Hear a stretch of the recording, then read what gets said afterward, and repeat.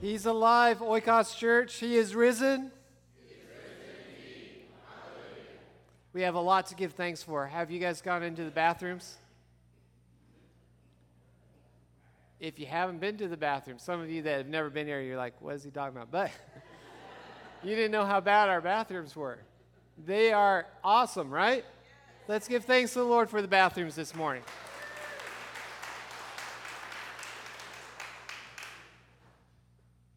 Did you guys see the front of the church?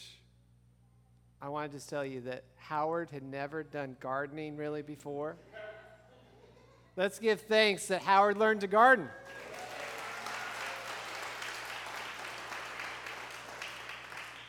Easter is a great day to give thanks for things because we start to recognize that he really is risen in the things that we thought were dead. And this morning we're going to take a look at a few of the things, a few of the emotions, a few of the experiences that I believe the women went through as they engaged on that Sunday morning. And the first thing is the weight. It's one of the hardest things for us. The weight. The women and the disciples, they respected the law of the Lord so much so that they didn't go anywhere. Now, if you jump in the shoes of those women that morning, or even the night before, I could think of a couple things that I might have been thinking. One is, the moment he was dead, I'm out of Jerusalem. I'm out of here. I'm going to take my stuff and I'm going to run because he's dead. But there's something going on with the women. They did actually believe in a resurrection. They did know that there would be a resurrection coming. They just didn't realize he would resurrect in 3 days. So if you believed in that, perhaps knowing that all this stuff happened, if we look in the book of Matthew, in the Gospel of Matthew, we know that they saw souls rise from the graves as it shook as he died. They saw crazy things happen. So perhaps a few of the women weren't so worried about running out of town, but maybe they wanted so desperately to go to his grave and just finish what they'd started.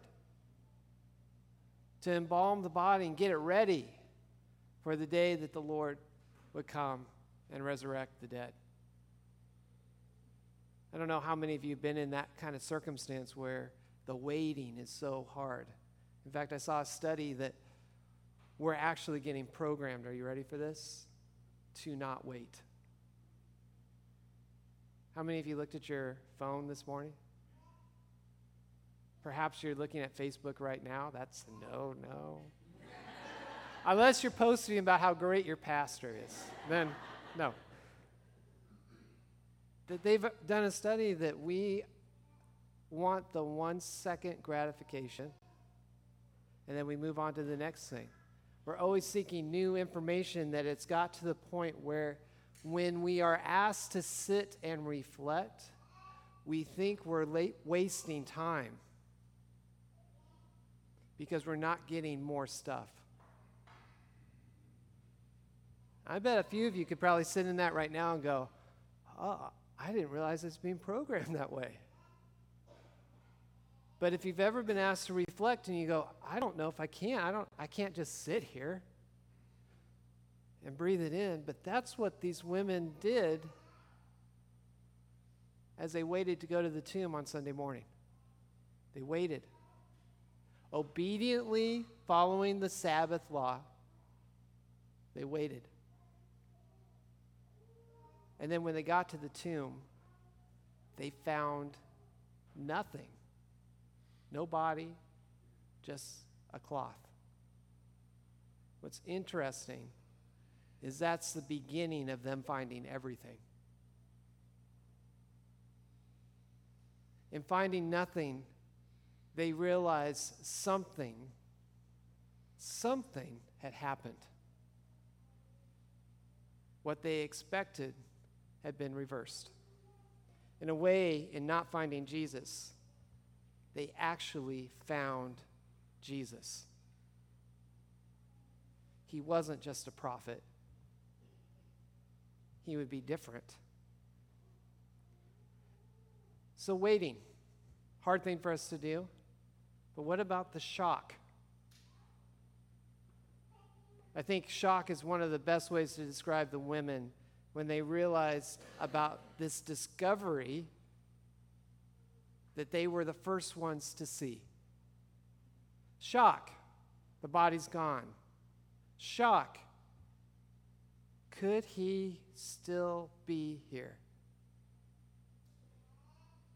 It's when everything you expected doesn't happen. You walk into work, and your boss says, "Sorry, we're cutting your position." And your mind goes, "Oh, are you giving me a new one? Like, is this a promotion?" "No, you're fired." "Oh, you don't mean that I'm fired. You mean that other person." "No, you mean I'm really cut." It's the shock and disbelief when something's said to you that you do not expect. I know for Sarah and I, when we found out that she was pregnant with our first, Aubriana, we were out of the country. We were in Guatemala. We were on Sarah's first mission trip. She was seeing a lot of things that she didn't expect. She didn't see this one coming. We had many people tell her, joking, "You must be pregnant." And we're like, "Ah, ha, ha. She's not pregnant." She was a little sick in the morning. She looked a little flushed. I don't totally know what a woman's supposed to look like when she finds out that she's pregnant. I was always clueless. So these other people would say, "Oh, you must be pregnant." And we were there for a whole week, and they kept saying, "Oh, you must be pregnant. Oh, you must be." And we're like, and finally, our flight gets canceled. So we are stuck in Guatemala. Not really stuck. It was kind of good. We were there for another day. And they kept pestering us about her being pregnant. So we're like, we'll go to a farmacia. And we will get a test.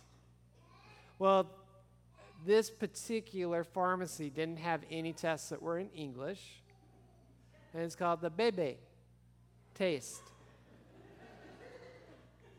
I didn't know if it worked, but I was like, whatever. We have got to get these people off our back. So I bought the test, and then we're newly married. I mean, it's been less than a year. We were celebrating our first year anniversary in Guatemala.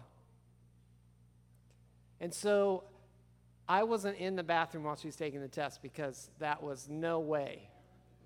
So behind the closed door, I was sitting at the door, and she was on the other side, and I was translating the instructions to her, what she was supposed to do. We'd never been pregnant. It was shock. So she did. I won't go through that whole thing. So she did it.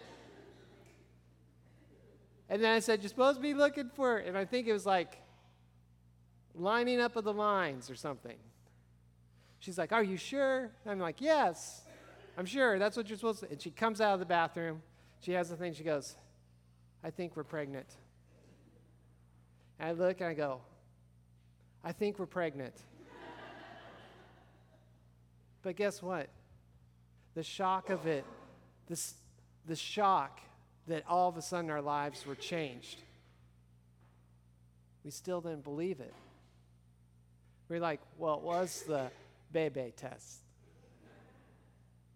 So we'll see. We'll actually go get another test to make sure. Well, this was kind of going on with the women. That even though a message was given to them by the angels, their mere shock and amazement kept them from fully believing that this was really happening. They were in shock. But then they had a breakthrough. Luke chapter 24, verse 8. I want you guys, if you have your own Bibles or you're looking in your YouVersion on your phone, just mark it. And they remembered his words.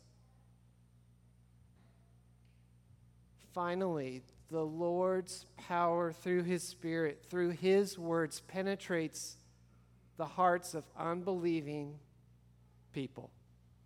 No matter what was going on, no matter how much shock was in them or fear, it penetrated their hearts. And they remembered. They remembered the words of Jesus. They finally understood, but even more than understanding, they believed.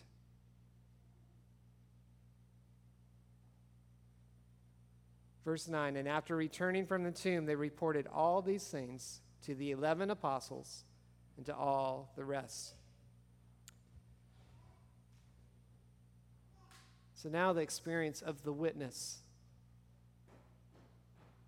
That's what happens when the Lord's words finally penetrate your heart. Then you tell others. In those early days of us looking at the Bebe test, we told a few, and they were all excited, but we didn't tell everyone. We were older when we got married, or at least we felt we were old. I was 29, Sarah was 27. I was nearing 30, or I was already 30. I like to say nearing, but I was already 30 when we found out she's pregnant. And we didn't know if something would go wrong.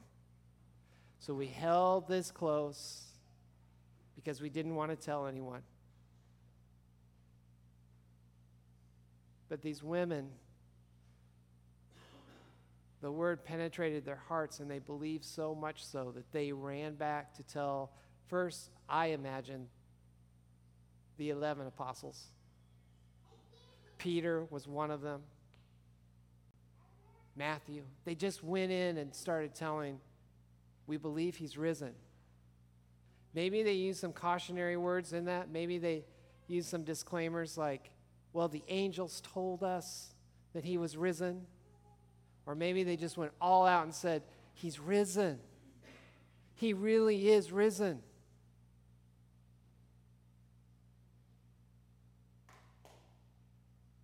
Verse 11, but their report seemed to them like idle talk and nonsense, and they would not believe them.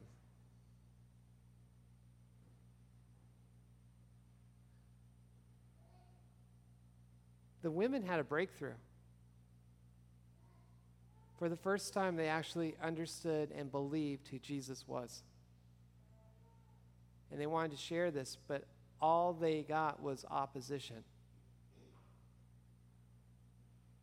Perhaps you've seen this in your own family. You believe, and you want to report how good Jesus is in your life. And maybe what you get is an eye roll. Oh, here comes so-and-so talking about Jesus again. Or maybe you get, oh, that's nice. But you don't have those who you love and share a story with really believe. They think you're filled with nonsense.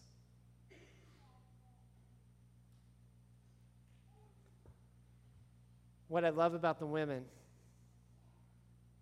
is, as I picture it, they went into this scene, and who would be the leaders of the church very soon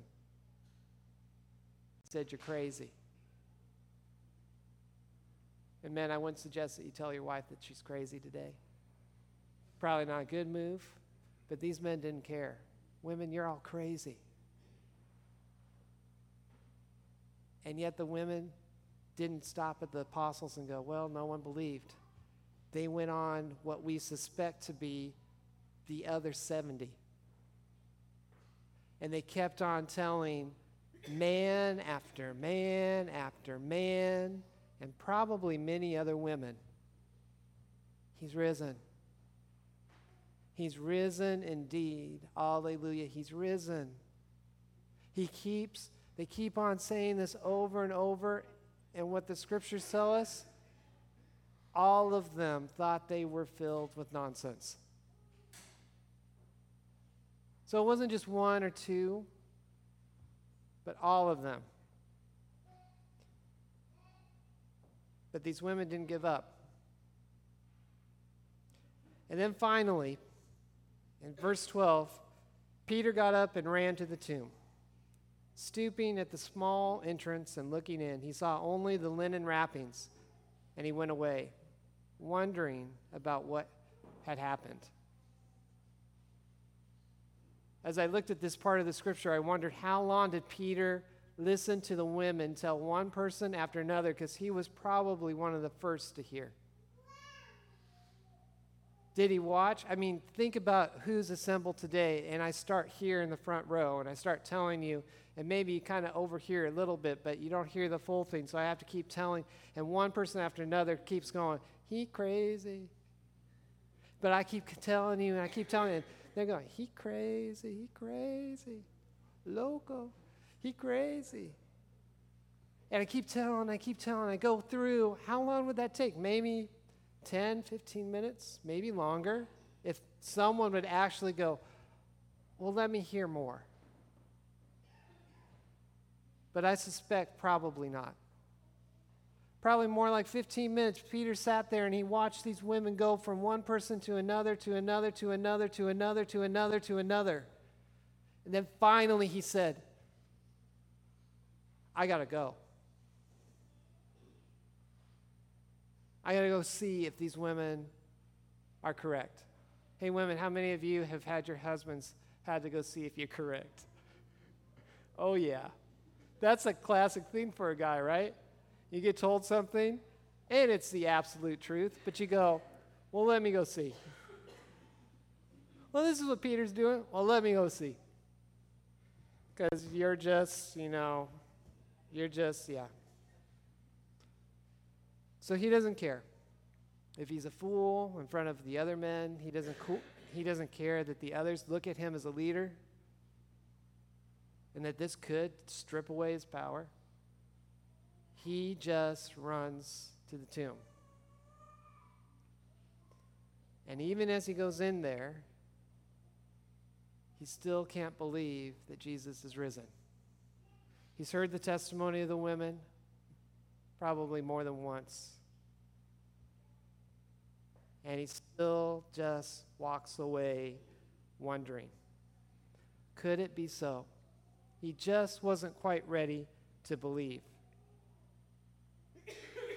And then Scripture tells us that Jesus appears and says to all of them, peace be with you.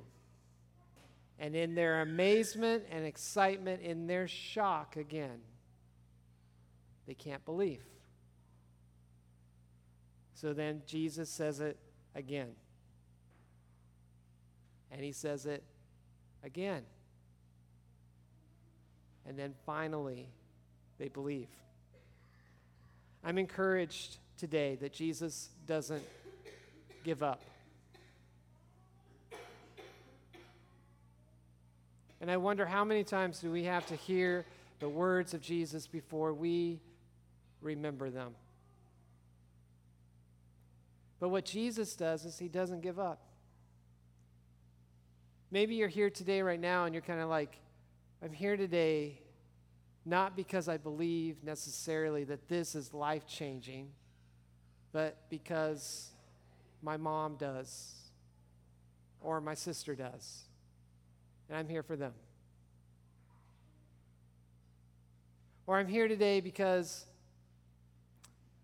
I bought a new Easter dress and I wanted to wear it. Or I'm here today because there's supposed to be a great meal and they said you had to go to church first, so I'm going to do that first. And maybe some of you came in and you said, I'm here today because I believe that there's something going on with this whole thing called faith and life in Jesus. But I often walk out wondering, kind of like Peter, is it really true? Does Jesus really care that much? Does he really love me that much?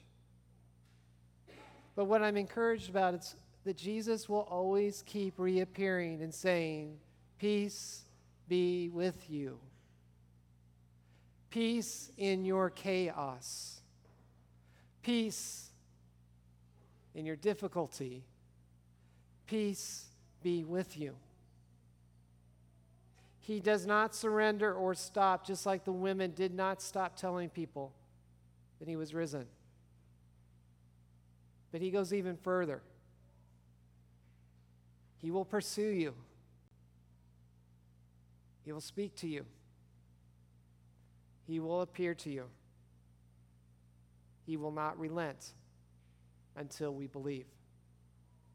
I wonder, could we follow this way of Jesus?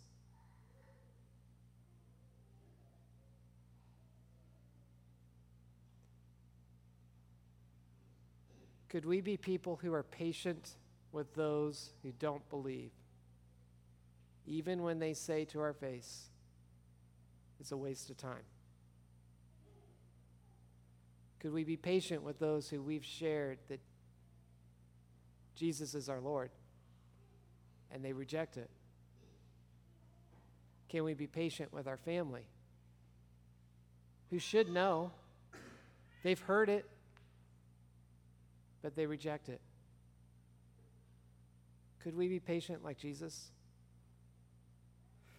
Could we not tire of telling people the same story over and over again? See, I know you won't tire of it. It's just a story that you want to share. Sarah, my wife, is one that you may have heard a certain story. She could tell it like 1,000 times. I'm looking at Victor. He could do the same thing. Some people, they will tell you the story and they'll do it with the same enthusiasm as if they're telling you for the first time, and you're like, you've told me like 10 times. Every time we get into this place, I know you're going to tell that story. Can we get that about the story of Jesus? That every time we tell people about who Jesus is, it's like the first time, even if we've told them 20 times, 40 times, 100 times. Parents, this is so important for you. This is a message for you today, right now. And you can listen. Your kids are over here. Don't tire of telling the story. You think you've told it once, you've told it twice. They should know it. Well, guess what? Jesus says, until they remember my words, until they know and believe, until they tell the story over and over, don't relent. Don't give up. Could we be in the way of Jesus? Could we step into his way of things where we don't stop appearing in people's lives, especially those who have rejected us and scorned us and spit on us, that we keep appearing in their lives? How many of you have been in a bad way with someone, and then you find yourself in a certain store with them? And do you do one of these? I know I do. Sometimes there's someone that I'm like, man, and I could be taught like, oh, I cannot stand that person. Yes, I do that sometimes, and I have to be corrected. Cannot stand that person. Blah, blah. And then there they are, and I'm like,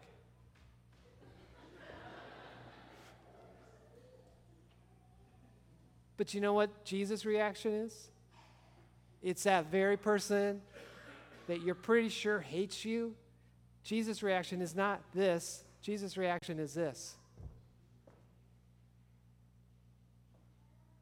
Could we step in the way, into the ways of Jesus? Essentially getting over ourselves. And instead letting the one who lives in us lead us.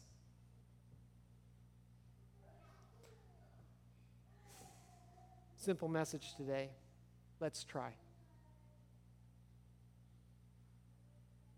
Let's try. Not just like, oh, I'll try, but really try. The moment that you feel yourself going like this, that you pause and you say, Lord, help me with what you want me to say. In the moment that you don't want to say the story of Jesus again, that you go, Lord, let me tell them about Jesus with a smile on my face one more time. Parents, when you're so frustrated with your children, can you stop for one moment and step in the way of Jesus and go, His love goes past my frustration. And I will not relent until they believe.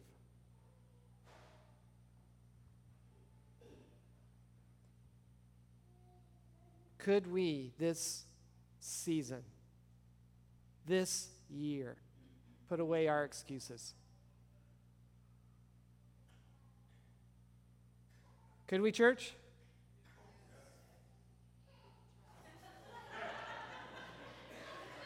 Whoa, that was so powerful. Just made my heart jump. Could we put away our excuses? Yes. We are the excuse nation. We can come up with excuses for everything. Oh man, do I hear them. Have you been reading your Bible? Oh, my app isn't working.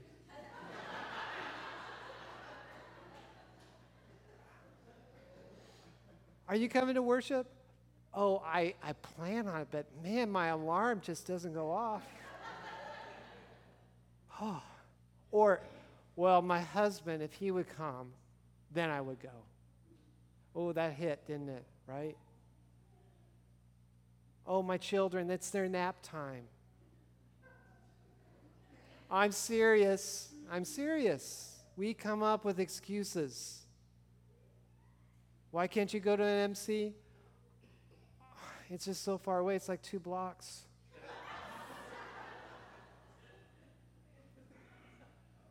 Man, Wednesday nights are so rough. I know you have food there, but man, you just don't understand what we got going on. Right? That's how we operate. We operate in excuses. But what the message is telling us today is that Jesus said, step out of those and don't relent. My message is too important. The women give us this message. My message of the resurrection is too important to throw all these excuses in the way. So let's try. Let's try, because Jesus says in verse 48, you are the witnesses of these things. There's really no better way to say it. You are the witnesses of these things. For every person in here right now today that believe that Jesus Christ is their Lord, who died on the cross and rose again, you are the witnesses of these things. May we be like the women who do not relent, so that the story of Jesus would be told. May we be like Jesus, who does not stop appearing to people until they believe. May we be his people, his family, his church. Amen. Christ is risen. He is risen indeed. Hallelujah. Are we going to put away our excuses? Yes. I'll be watching. That's really not a good way to end. Christ is risen. Let's pray. Heavenly Father, we thank you that you've given us this time to look at the story of your resurrection. Lord, there are areas of our heart that need resurrected. There are areas where we don't believe. For some of us, we don't believe that you're really present and active right now. Even though you said it, even though you told us you would never leave us, sometimes we feel alone and we don't believe that you're really there. Even though you said that by believing in you, our life would be transformed, we don't see and cannot see your transformation happening in our lives. So today, Lord, I ask that your Holy Spirit would breathe upon this place and speak faith into our hearts. Where there is fear, may you take that out, excise it, transform it, heal it. Lord, we plead to you that we'd be different, that we wouldn't walk out these doors this morning and just say that was a good message, or boy, the music was great, or thank God they had air conditioning. Lord, I pray that you would say, for us, I believe. I believe. So with all these things that are upon our hearts, we pray the prayer that you taught us. Our Father, who art in heaven, hallowed be thy name. Thy kingdom come, thy will be done, on earth as it is in heaven. Give us this day our daily bread, and forgive us our trespasses, as we forgive those who trespass against us. And lead us not into temptation, but deliver us from evil. For thine is the kingdom, and the power, and the glory, forever and ever. Amen.